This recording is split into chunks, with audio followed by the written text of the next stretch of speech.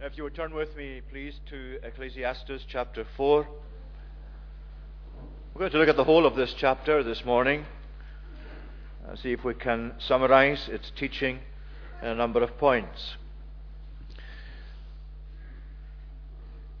Teaching by comparisons is something that you frequently find in the Old Testament. It was done through Old Testament times. It was just one method of learning that was used, and is often there in the wisdom books of the Old Testament. That's to say, Psalms, Proverbs, Ecclesiastes. Especially in those books you find this method. If you go back to the previous book of Proverbs, for example, chapter 16, just one example out of many, chapter 16 and at verse 32, you'll find the following: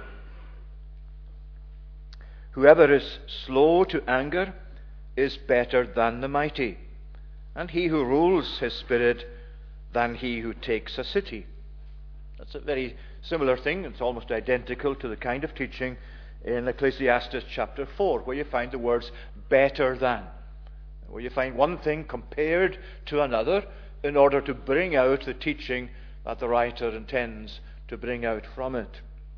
And 10 times in the book of Ecclesiastes, you find these comparisons. So it's obviously a very important feature in the book to convey the teaching that you find throughout it. There are 4 actually in this chapter itself, as we'll see today. Look at verse 3. You'll find in verse 3, but better is than both is he who has not yet been, and has not seen the evil deeds done under the sun. So better than. Find the same in verse 6. Better is a handful of quietness than 2 hands full of toil and a striving after wind. Then verse 9. 2 are better than 1, because they have a good reward for their toil. And finally in verse 13. Better was a poor and wise youth than an old and foolish king. So we're going to look at these 3 or 4 better thans, especially looking at the second, third, and fourth of these. But we'll look at the first one, as you find in verse 3, because really that's where he's setting what follows on in the other 3, and we'll see something of the logic of them, I hope, as we go through them in that way. So verse 3, you find better than there. Better than both is he who has not yet been, and has not seen the evil deeds that are done under the sun. And that refers back, obviously, to the verses before that, where it talks about oppression, and those in power, and nobody to comfort those who are oppressed. And I thought the dead, who are already dead, more fortunate than the living who are still alive. But better than both is he who has not yet been, and has not seen the evil deeds done under the sun. In other words, he's saying, better not being born than see the evil deeds, the oppression, the things that are done in that way under the sun, in the lot of human beings. We frequently think, or sometimes think, well, I'm glad so-and-so isn't alive to see this. That can be something from what's happening in the world, like the evils that you see in the world, the terrible things that you find, the distasteful things that you find in our society today. Maybe it's somebody that you knew was very careful about how they kept their house, how they kept their garden. That house is subsequently sold. Maybe it's gone through a few hands down through the years, and as you look at it today, it's a mess. It's a bit of a wreck. The garden's overgrown. The house has never really been attended to. It looks just pathetic. And you say, well, I'm glad so-and-so isn't alive. The previous occupant that you knew, I'm glad he or she's not alive to see this. It's better that she or he would never see this.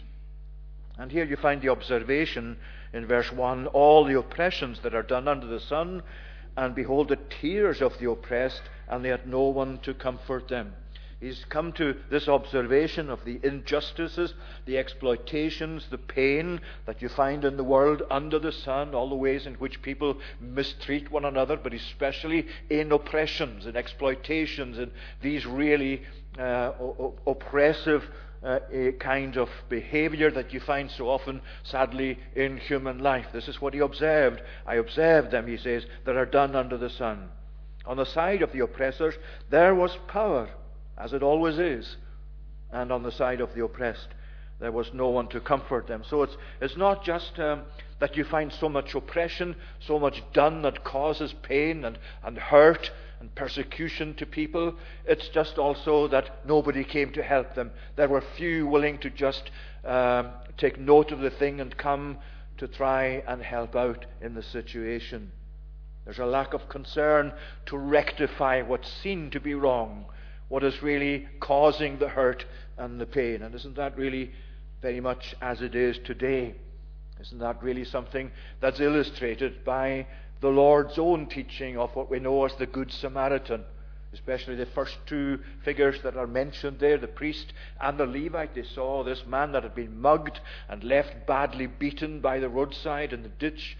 And there they were, they passed by on the other side. Both of them refused to go over to even have a look at this man. They knew he was in trouble. They knew that he had been badly beaten, but they just didn't want to know. And isn't that how it often is in our society today? People will say, that's not my business. Oh no, I'm not getting involved. I don't want to be involved in anything like that. You come to report a crime. No, I don't want to know about it. I don't want to be involved. It's out of my hands. It's somebody else's business. And of course that can actually make its way, sadly, into the church as well, where people will say, well, yeah, okay, I'm happy to belong to the church, I'm happy to come and be part of that, but don't ask me to do such and such a thing. It's not for me. Leave that to the elders, leave that to the minister, leave it to the deacons, leave it to the membership, leave it to the communicants. So wherever you find a reluctance to get involved, it's something that's important to take note of and to rectify, but this is really dealing with something much more than that. It's oppression, it's exploitation, it's just mistreating people badly. And that's what he saw, and that's what he actually did. And his conclusion was, well, it's better that you had not ever been born than that you see such things. You see terrible things in the world. You hear about terrible things. That's what the writer is actually doing. He's observing the kind of things you hear about, even if you don't actually see them. Thankfully, we don't actually see them in our own immediate locality, though there are things there that you don't want to see either. But especially throughout the world, where you see the terrible things that are done to human beings by human beings. Maybe you come then to be somewhat like the writer here. You're better off actually not having been born and to come to really see these sort of things. Well, is that it? Is that the only thing he can say? Is he just throwing up his hands in despair and leaving it at that? Is he saying, well, there's nothing I can do about it either, though I'm seeing such a thing in the world under the sun? I'll just leave it at that. Well, of course, that's not what he's doing, because he moves on to deal with this and to deal with it in a way that tries to make sense of it, or tries at least to find some way of dealing with it in a way that's meaningful and gives purpose to life. That's what we're seeing really through the book of Ecclesiastes, as we said at the beginning. It's looking for some meaning, some purpose, something meaningful in human life, even amongst all the tragedies and the exploitation and the suffering and the pain and the death that you see. He's looking for something where he can detect a purpose for human life, a meaningfulness, a benefit in living as human beings. So the second point is verses 4 to 5, which we can say it's better to be content than frustrated in toil. Then I saw that all the toil and all the skill and work come from a man's envy of his neighbour. This also is vanity and a striving after wind. The fool folds his hands and eats his own flesh. Better is a handful of quietness than 2 hands full of toil and a striving after wind. Better have contentment, or be content with your lot, than frustrated in toil. Look at what he's saying first of all in verse 4. There's a toiling here from envy, he says. I saw all the toil and all the skill and work come from a man's envy of his neighbour. Now, in a sense, he's exaggerating. They're not absolutely all the work and the toil that you find in the world can be attributed to jealousy or envy of your neighbour, or keeping up with the Joneses, as it's usually put, or something like that. But he is saying that a lot of it is. And really, it brings before us something very, very important in the Bible's own teaching, and that's the ethic of work, our approach to work, our approach to labor. What should we be thinking of when we come to think about work?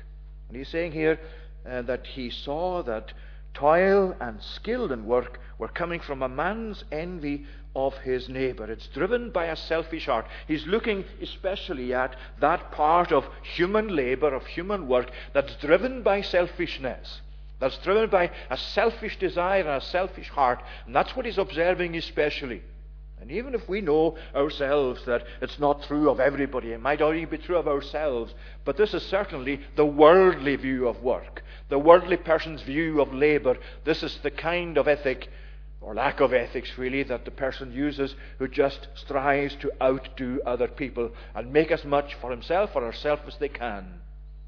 That's what really it's saying. It comes from a man's envy of his neighbor. This is also vanity and a striving after wind. It's the kind of person who says, I'm not happy with my status. I'm not happy especially when I see the status that other people have or that my neighbor has.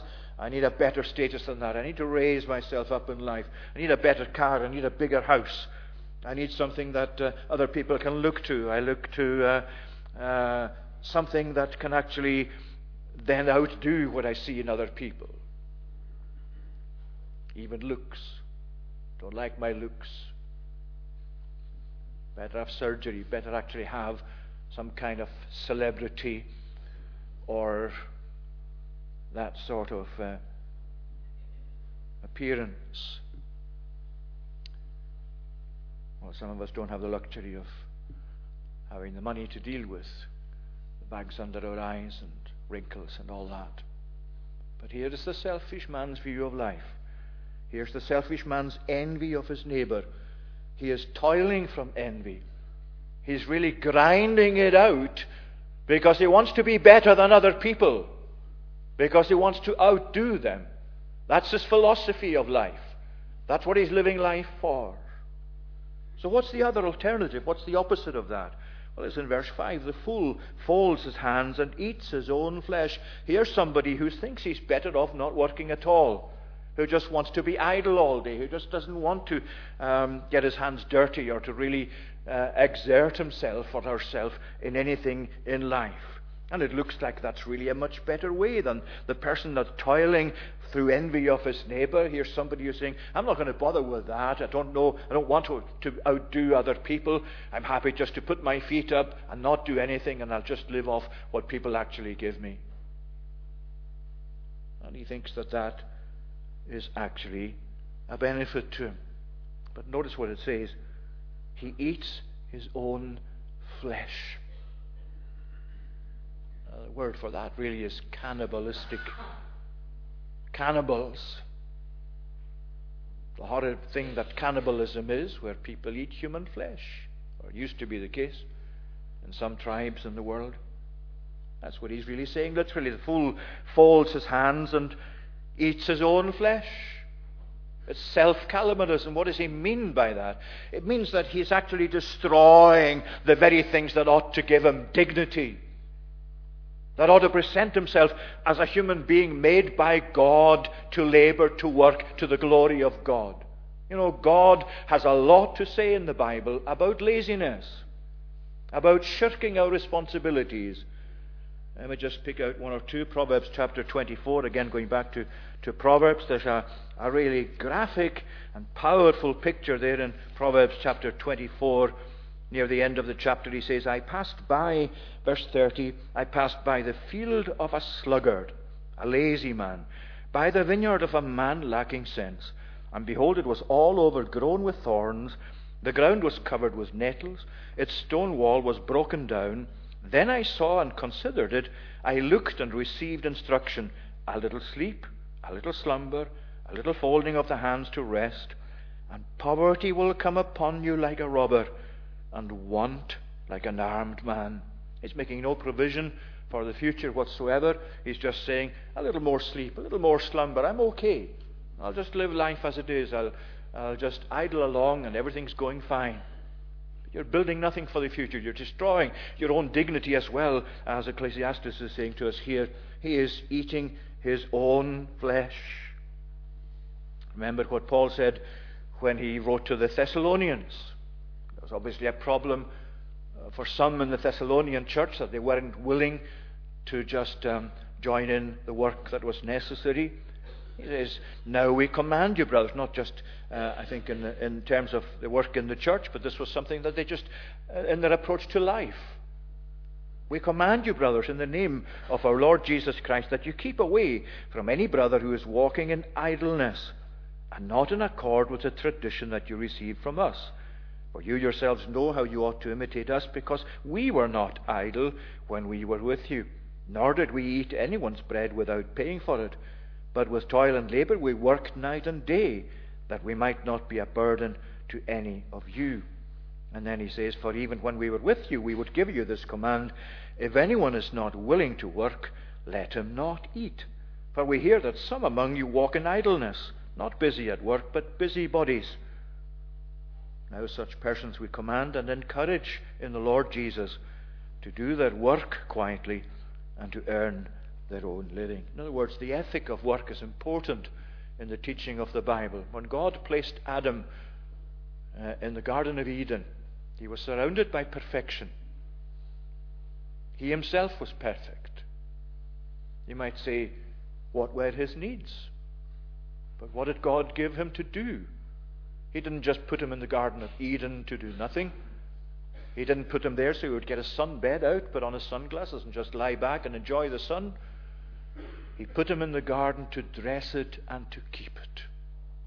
God made human beings to work, not to be idle, but to work. The philosophy of the world, sadly so much, is I need to work, I need to earn money so that I can enjoy my holidays, so that I can go abroad and lie in the sun and enjoy my holidays. There's nothing wrong with that. Enjoying the sun, going abroad, having a holiday. We all need it. But the philosophy is wrong when you start with earning so as to enjoy a holiday. Because the philosophy of the Bible is, I need a holiday so as to recharge for my work. I need a holiday so that I can actually be a better work person when I go back to work. That's the philosophy of the Bible. It's the other way about with the worldly person.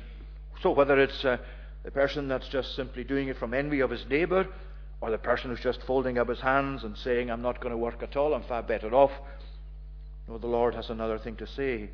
Better is a handful of quietness than 2 hands full of toil and a striving after wind. And that's really contentedness in your lot. Even if somebody else has got a lot more than we have, even if they're a lot more famous than we have, even if they've got more ability than we have for so many things, the Lord has given to us the portion that He's given to us in His providence. He's created us as we are. It doesn't mean we don't improve things. We can't improve on what we are and what we do. But what He's really saying here is, better is a handful of quietness, contentment, than 2 hands full of toil and a striving after wind. Well, you can see the imagery there. There's the 2 hands full of toil and a striving after wind, grasping, no room to actually leave any space in your hand for anything else. What he's saying is, there's the person that's always seeking to grab, always seeking to fill their hands with something, just striving after wind. Better is 1 hand with contentment than that. Contentment with God. Contentment with God's wisdom. Contentment with God's teaching. Contentment with what God has allotted us. With God's providence. I know that's a difficult thing. Even Paul had to learn to be content in whatever position he was in. But he did learn it. And it's for you and for me also to learn that that's how it is. That's what Paul was saying in Philippians 4. That he had learned to be to do without, and he had learned to be full. I can do, he says, all things through Christ who strengthens us. See what he's saying? I have 1 handful of Christ. I've got space in my other hand for some other things, but seeing I've got Christ, I can do all other things through His strength. Are we content today with Jesus, with having Jesus? Now, do you want more than Jesus? Do you want more than the riches you find in Jesus? Is your heart not content with Christ Himself? Are you looking for answers in the world or in a worldly philosophy of life, different to what God is saying for you in Christ? If you watch MasterChef, as I occasionally do, you'll find that to begin with, in order to try and impress the judges, this is one thing the judges often accuse them of or find fault with. They just cram so much onto the plate. Maybe there's 3 kinds of sauces, 4 kinds of vegetables, maybe even 3 kinds of meat, and it's all really just cramming the plate so full and trying to make it look nice.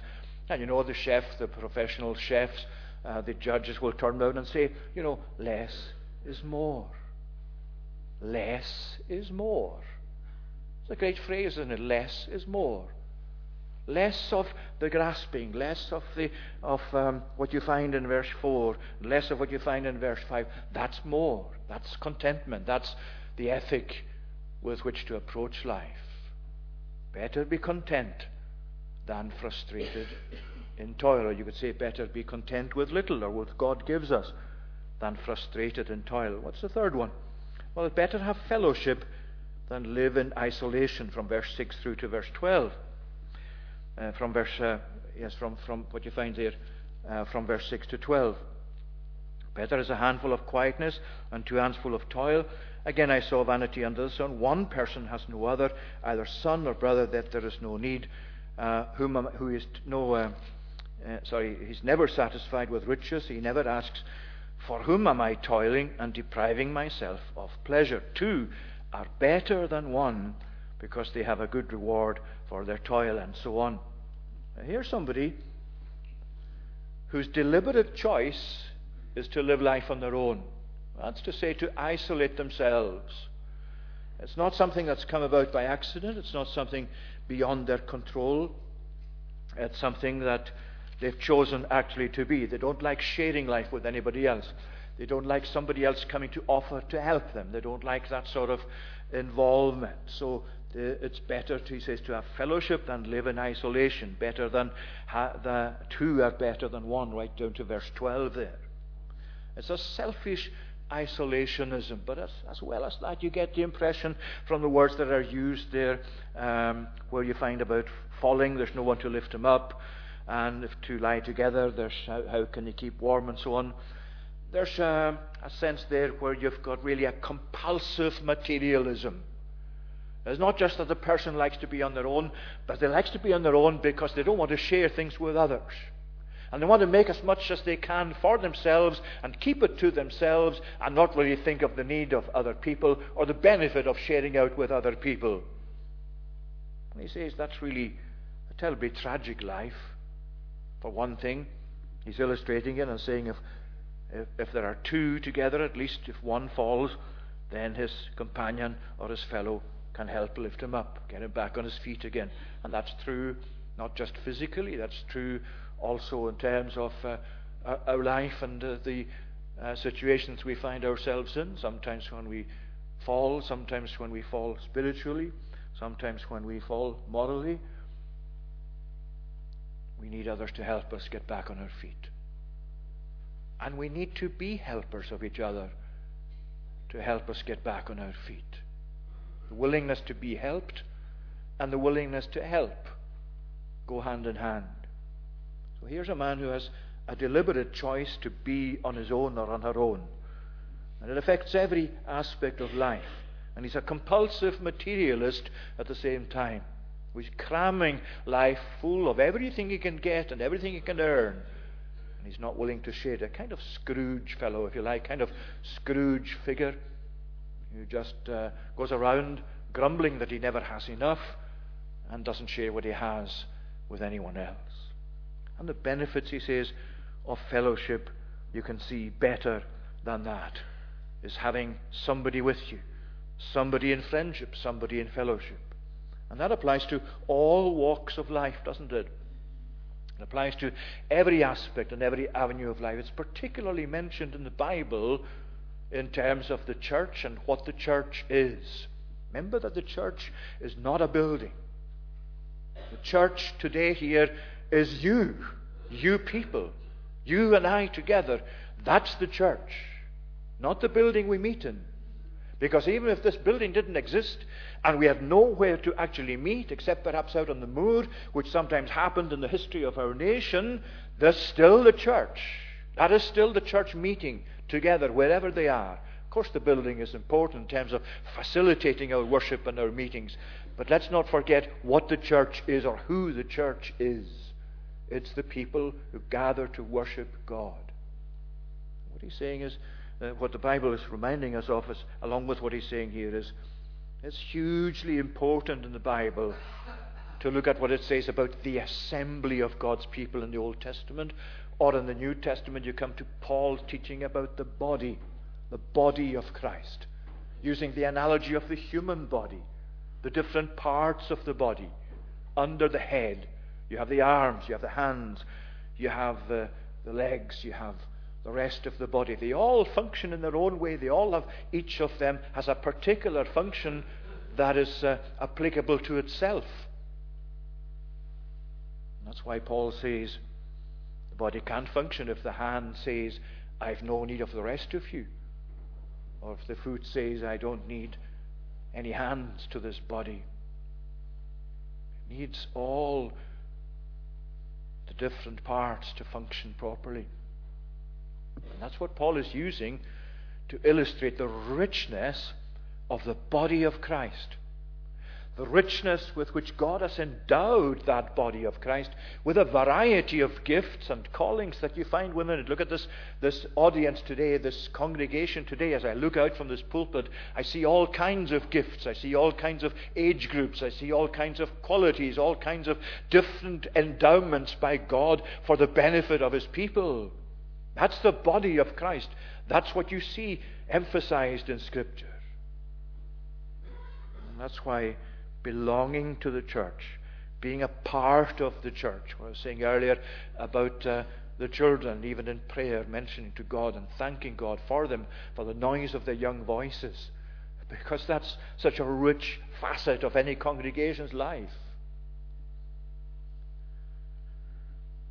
And that's how he finishes here. A threefold cord is not quickly broken. It's just an image. I think it's just used as an image just to reinforce what he's saying. A single cord might go so far to bear certain weights. If you double it and put two cords together, it'll then really take much more weight. If you do it again and you have a threefold cord, well, that's not quickly broken. If you take a human hair, and you know how incredibly thin a human hair is. If you take a human hair, a single strand of human hair, especially straight hair like mine, because I'm told anyway, that curly hair isn't as strong, obviously, because there are these kinks in it. But straight hair, a single strand of straight hair can hold 100 grams in weight. You go onto Google, you can see experiments proving that. If you triple that, you can actually find a lot more than 3 times 100 grams. And if you take a head of hair, or a head of healthy hair, if you take all the hairs in a person's head, put them together into a cord, you will actually get something that can support 12 tons. That's the weight of 2 elephants. See what that's saying? Something that seems to be as flimsy as a human hair. You just wind a few together. You take a whole head of hair. You can hold up and lift 2 large elephants with that. And what it's saying really here to us is, see the benefit of fellowship. See the strength you get from fellowship.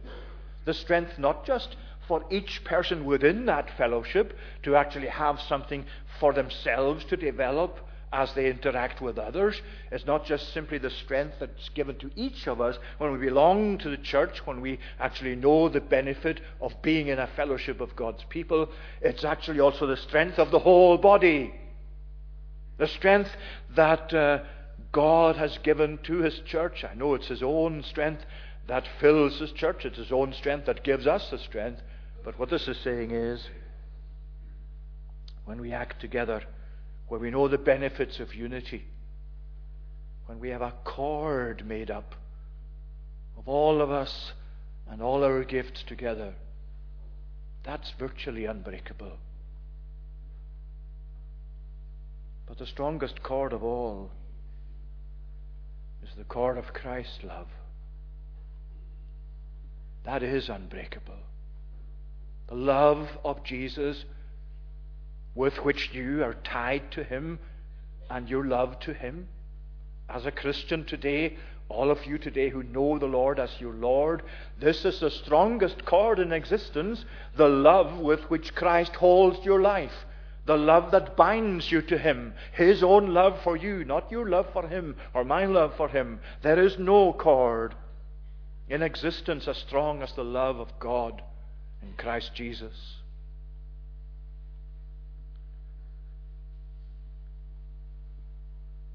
Are you tied to Him? Do you have that advantage? Is this true of your life? That whatever happens, and whatever relationships do break as they do, and whatever things you find in this life that give you pain, whatever breaches there may be, however much things may come to an end and fill you with sadness, is it true of your life that you can say today, for all that may happen to me, I know that this will never happen, that the cord of Christ's love to which I'm tied will never break? What is more assuring than that? What is more reassuring than that?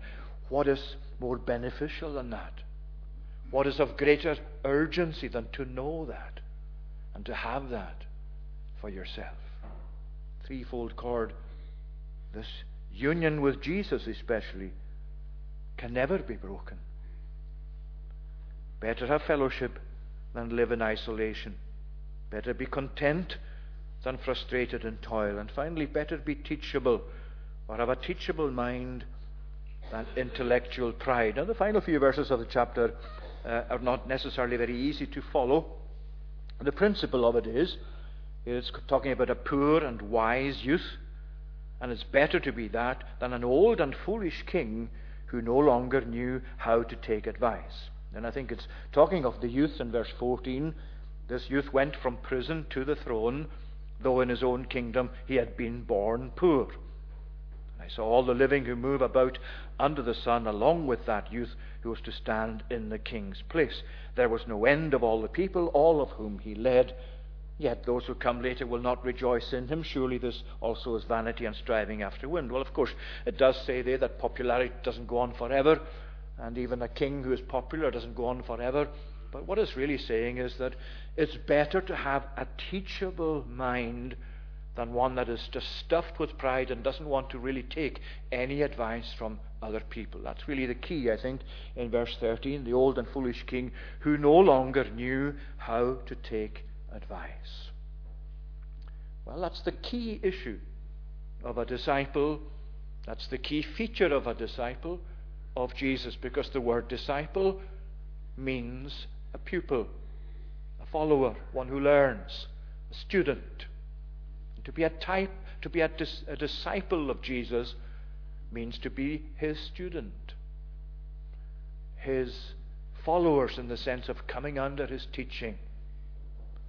And you remember how he himself talked about taking his yoke upon us. That's what they did in those days. That's how they referred to coming under the teaching of a rabbi. You take the yoke of the person on you. You come under that person's teaching. And Jesus used that of himself. Take my yoke upon you. Come to me, all you who are burdened and heavy laden, and I will give you rest. He's talking about those people who found it impossible to live under the rules of the Pharisees, who had added so much to the law of God of their own minute rules, man-made rules. But he says, you come to me. You won't have that. I will give you rest. Take my yoke upon you. Come under my teaching. Become my disciple. Become my pupil. And you will find rest for your souls. And Jesus himself is the perfect example of a teachable mind. Though he was the Son of God and came into this world by taking our nature, our human nature, as a servant, Luke chapter 2, there he is, teaching the doctors of the law in the temple. And his parents, his mother and Joseph, looking for him, finally found him there, were annoyed with him. And he went home, he went back to his home with them, and he was subject to them. See what that's saying? Here's the one who is fully capable of teaching everybody else as the Son of God. But he's got a teachable mind, a teachable spirit. He's under Mary and Joseph's parentage.